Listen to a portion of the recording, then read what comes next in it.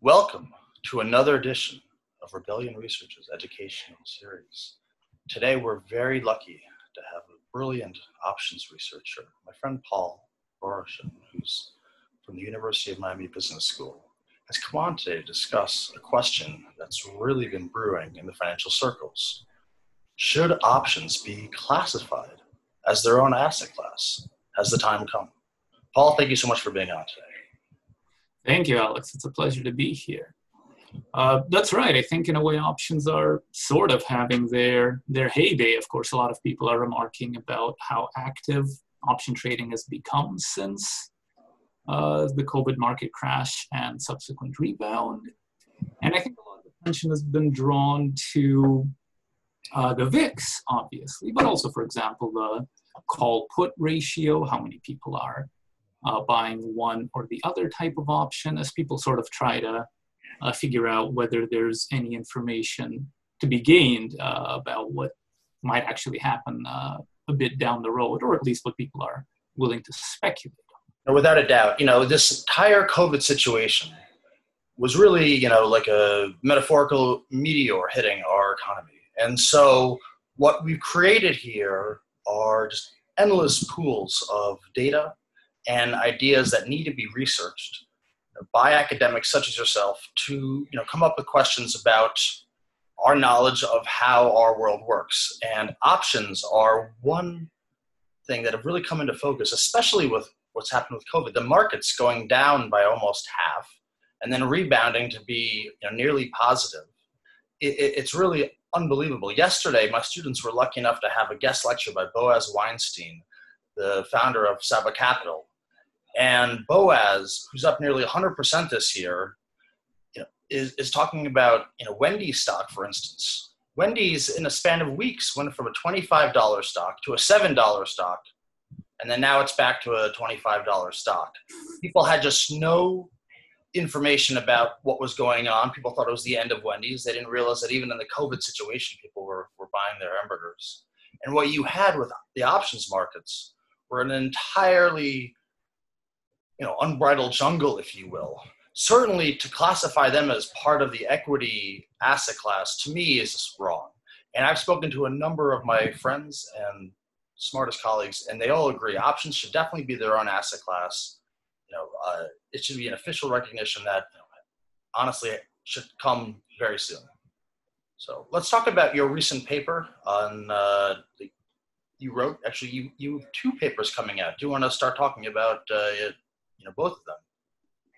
Of course. So actually, one of them sort of speaks to this idea, just, who trades options, why might they trade them, and what can we learn from their trades, which is one about the term structure of the third moment of the option implied distribution for stocks, the skewness, which is forthcoming in Journal of Empirical Finance. And there we find sort of an interesting thing that I think helps make more sense of just what might be going on in the option market, simply because we actually see that in the nearer term options, skewness is actually positively related to future stock performance. In other words, it seems like people can actually predict that the distribution might have a big, let's say, right tail, and therefore returns might be outsized positive, or a big left tail, and returns might be outsized negative. And, well, that seems to be borne out in subsequent returns.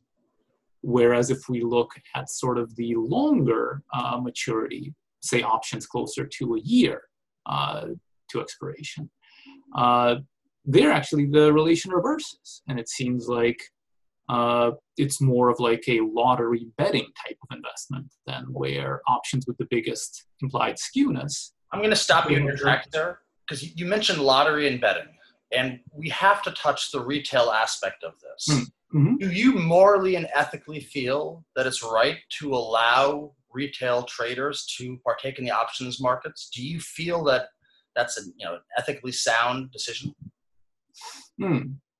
I mean, so I'm a CFA charter holder, and we actually do place a strong emphasis on sort of the ethical guidance of market participants.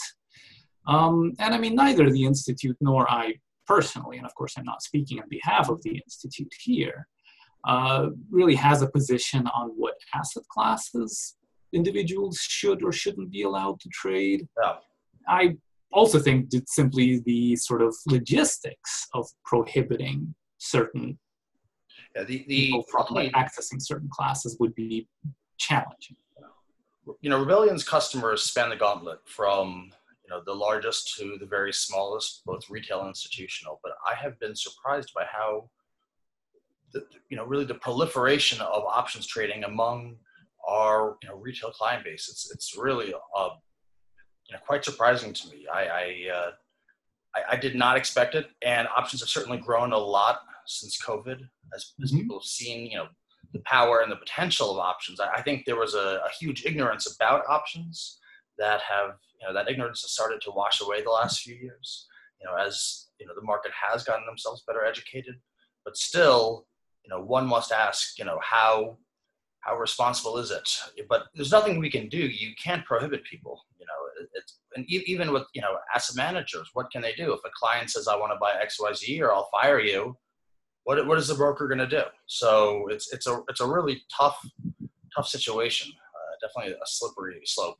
I by the way completely agree with you. Without a doubt, I think that volatility in options very much is a soothsayer for the movement of the markets and that specific asset class. Options are used by generally the largest, most sophisticated players most of the time. So whether it's JetBlue wanting to hedge something or Saba Capital wanting to hedge a position, the larger players in options tend to know what they're doing, and they tend to have an agenda that supersedes the shorter term aspects. But with markets that have gotten as volatile as they have, really the S&P has been like a penny stock this year. When you look at the volatility of it, it's just unbelievable. Right. And in a way that sort of speaks to the difficulty of, let's say, restricting people from access to these highly skewed payoffs. Look at the retail enthusiasm for something like Hertz. A bankrupt company or a near bankrupt company is effectively just an option, right? So even if you prohibit, equity derivatives, you still have very similar types of payoffs that I think arouse a very sort of natural behavioral enthusiasm from retail investors precisely because of these lottery-like characteristics. No, the lottery-like characteristics definitely make options a much harder to understand asset class, one that takes a lot more to be studied. How do you feel about Myron Scholl's work with Black-Scholes? Do you think that's still relevant in today's world?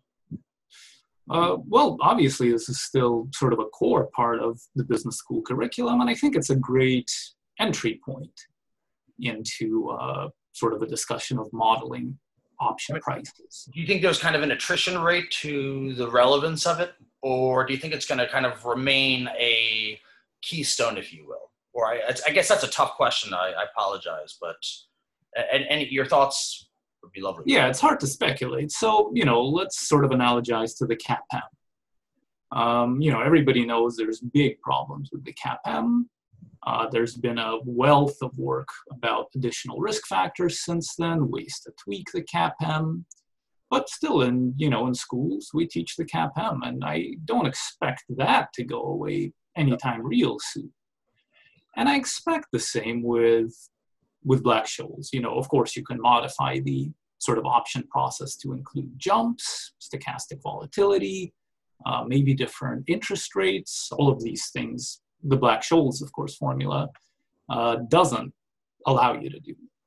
But once you sort of get the basic idea of it, then you can move on to this more sophisticated stuff, I think. No, that's a great point, Paul. It really gets to the heart of what education is in finance. Is teaching a student to understand the core principles so that they can modify finance, and kind of create their own ability to cause alpha and necessitate their job, whether it be banking or research or portfolio management. So definitely a great point. I'm curious about Miami Business School. Are you guys focusing more on options? Is the course offering growing there? Well, so especially last year, we had a tremendous a number of students enroll in a master's program, and I taught the mathematics of financial derivatives then. And this year we'll have a smaller, of course, group simply because of the exigencies of the pandemic, but I expect that we'll still have the same sort of offerings.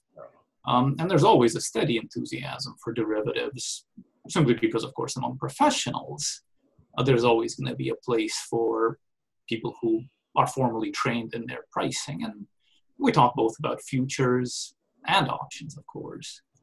But I think in a way, maybe even what's going on in the markets today may lead to sort of a greater savviness about derivatives even among the lay population, so to speak.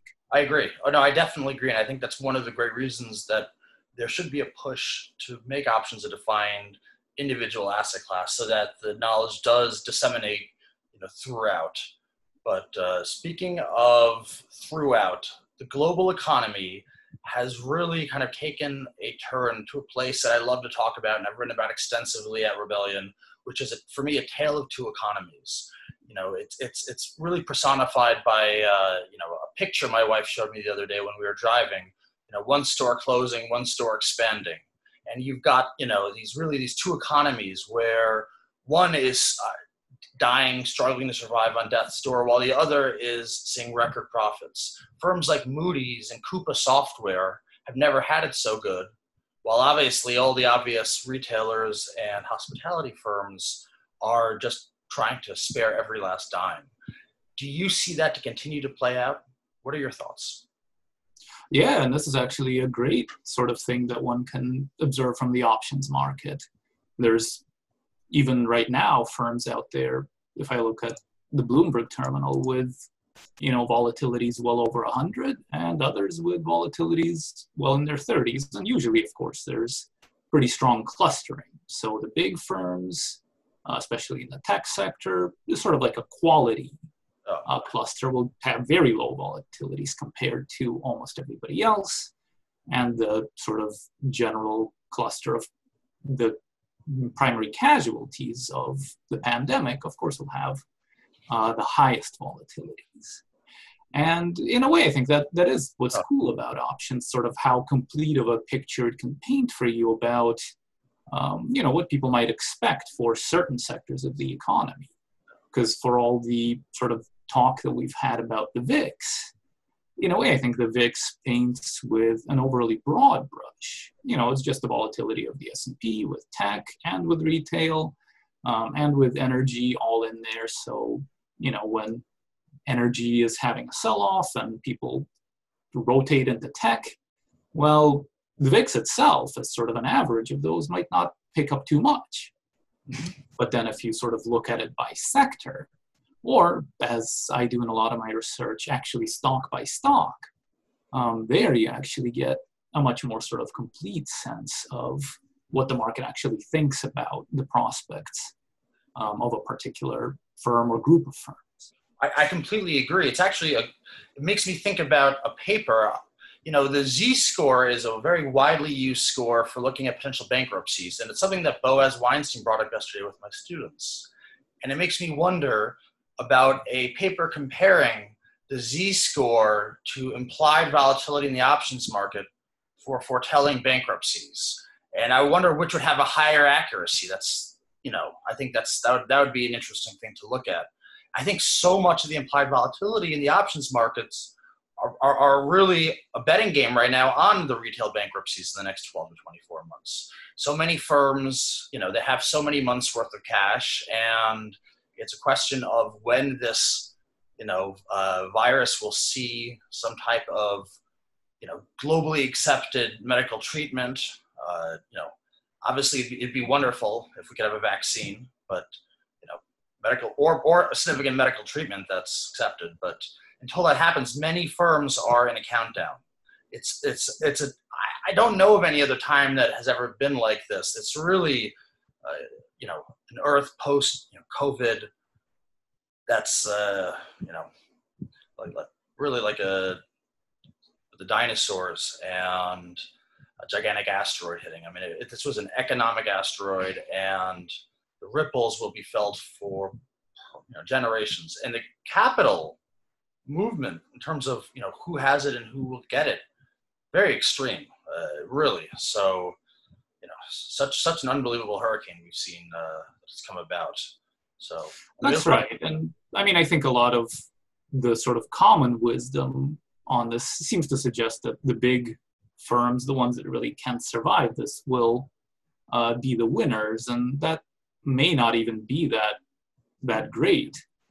Yeah. The restaurant chains will survive, mom and pop restaurants will close, and I think that sort of paradigm could very well extend to other firms. And this you see in implied volatilities as well, that the smaller the firm, the higher the implied vol these days. But also, we're talking about the necessity for more data, quicker, faster. In fact, one of the research projects we're doing at Rebellion Research is using nowcasting on live daily retail data, and to see not only could that have called COVID, but can we use that going forward to help Rebellion move in and out of industries faster than we would have otherwise. So that's a huge question. Nowcasting definitely presents a lot of exciting possibilities. And Professor Marcos Lopez de Prada, who is one of my favorite colleagues from Cornell, and I guess you can call him a friend at this point, has written extensively on nowcasting, and it's fantastic. And I highly recommend. Also, he's written some very good books too. Also, Igor Halperin is another friend of mine. Igor's a very good friend. I love Igor, and he's written extensive. Actually, he just came out with a book with Matthew Dixon on reinforcement learning. I highly recommend that as well. So anyway, well, Paul, do you want to leave our viewers with any parting words today?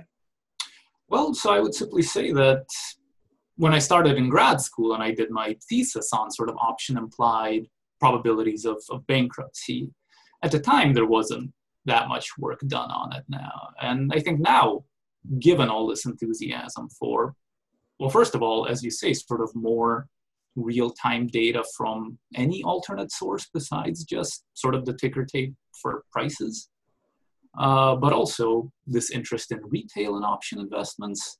I really do think options are sort of having their heyday, and I hope this will extend to academics, and we'll see more and more research about really the novel and fairly profound information that one can elicit from options prices about the macroeconomy, individual stocks, as well as industries. They say the wise man knows what he doesn't know, and I think that's probably why options scare me, because I know how ignorant I am and how really, getting back to that term jungle, how large the jungle of options really is. So anyway, I look forward to talking with you again soon, Paul. Thank you so much, and stay safe and be well. It's a pleasure, Alex. You too.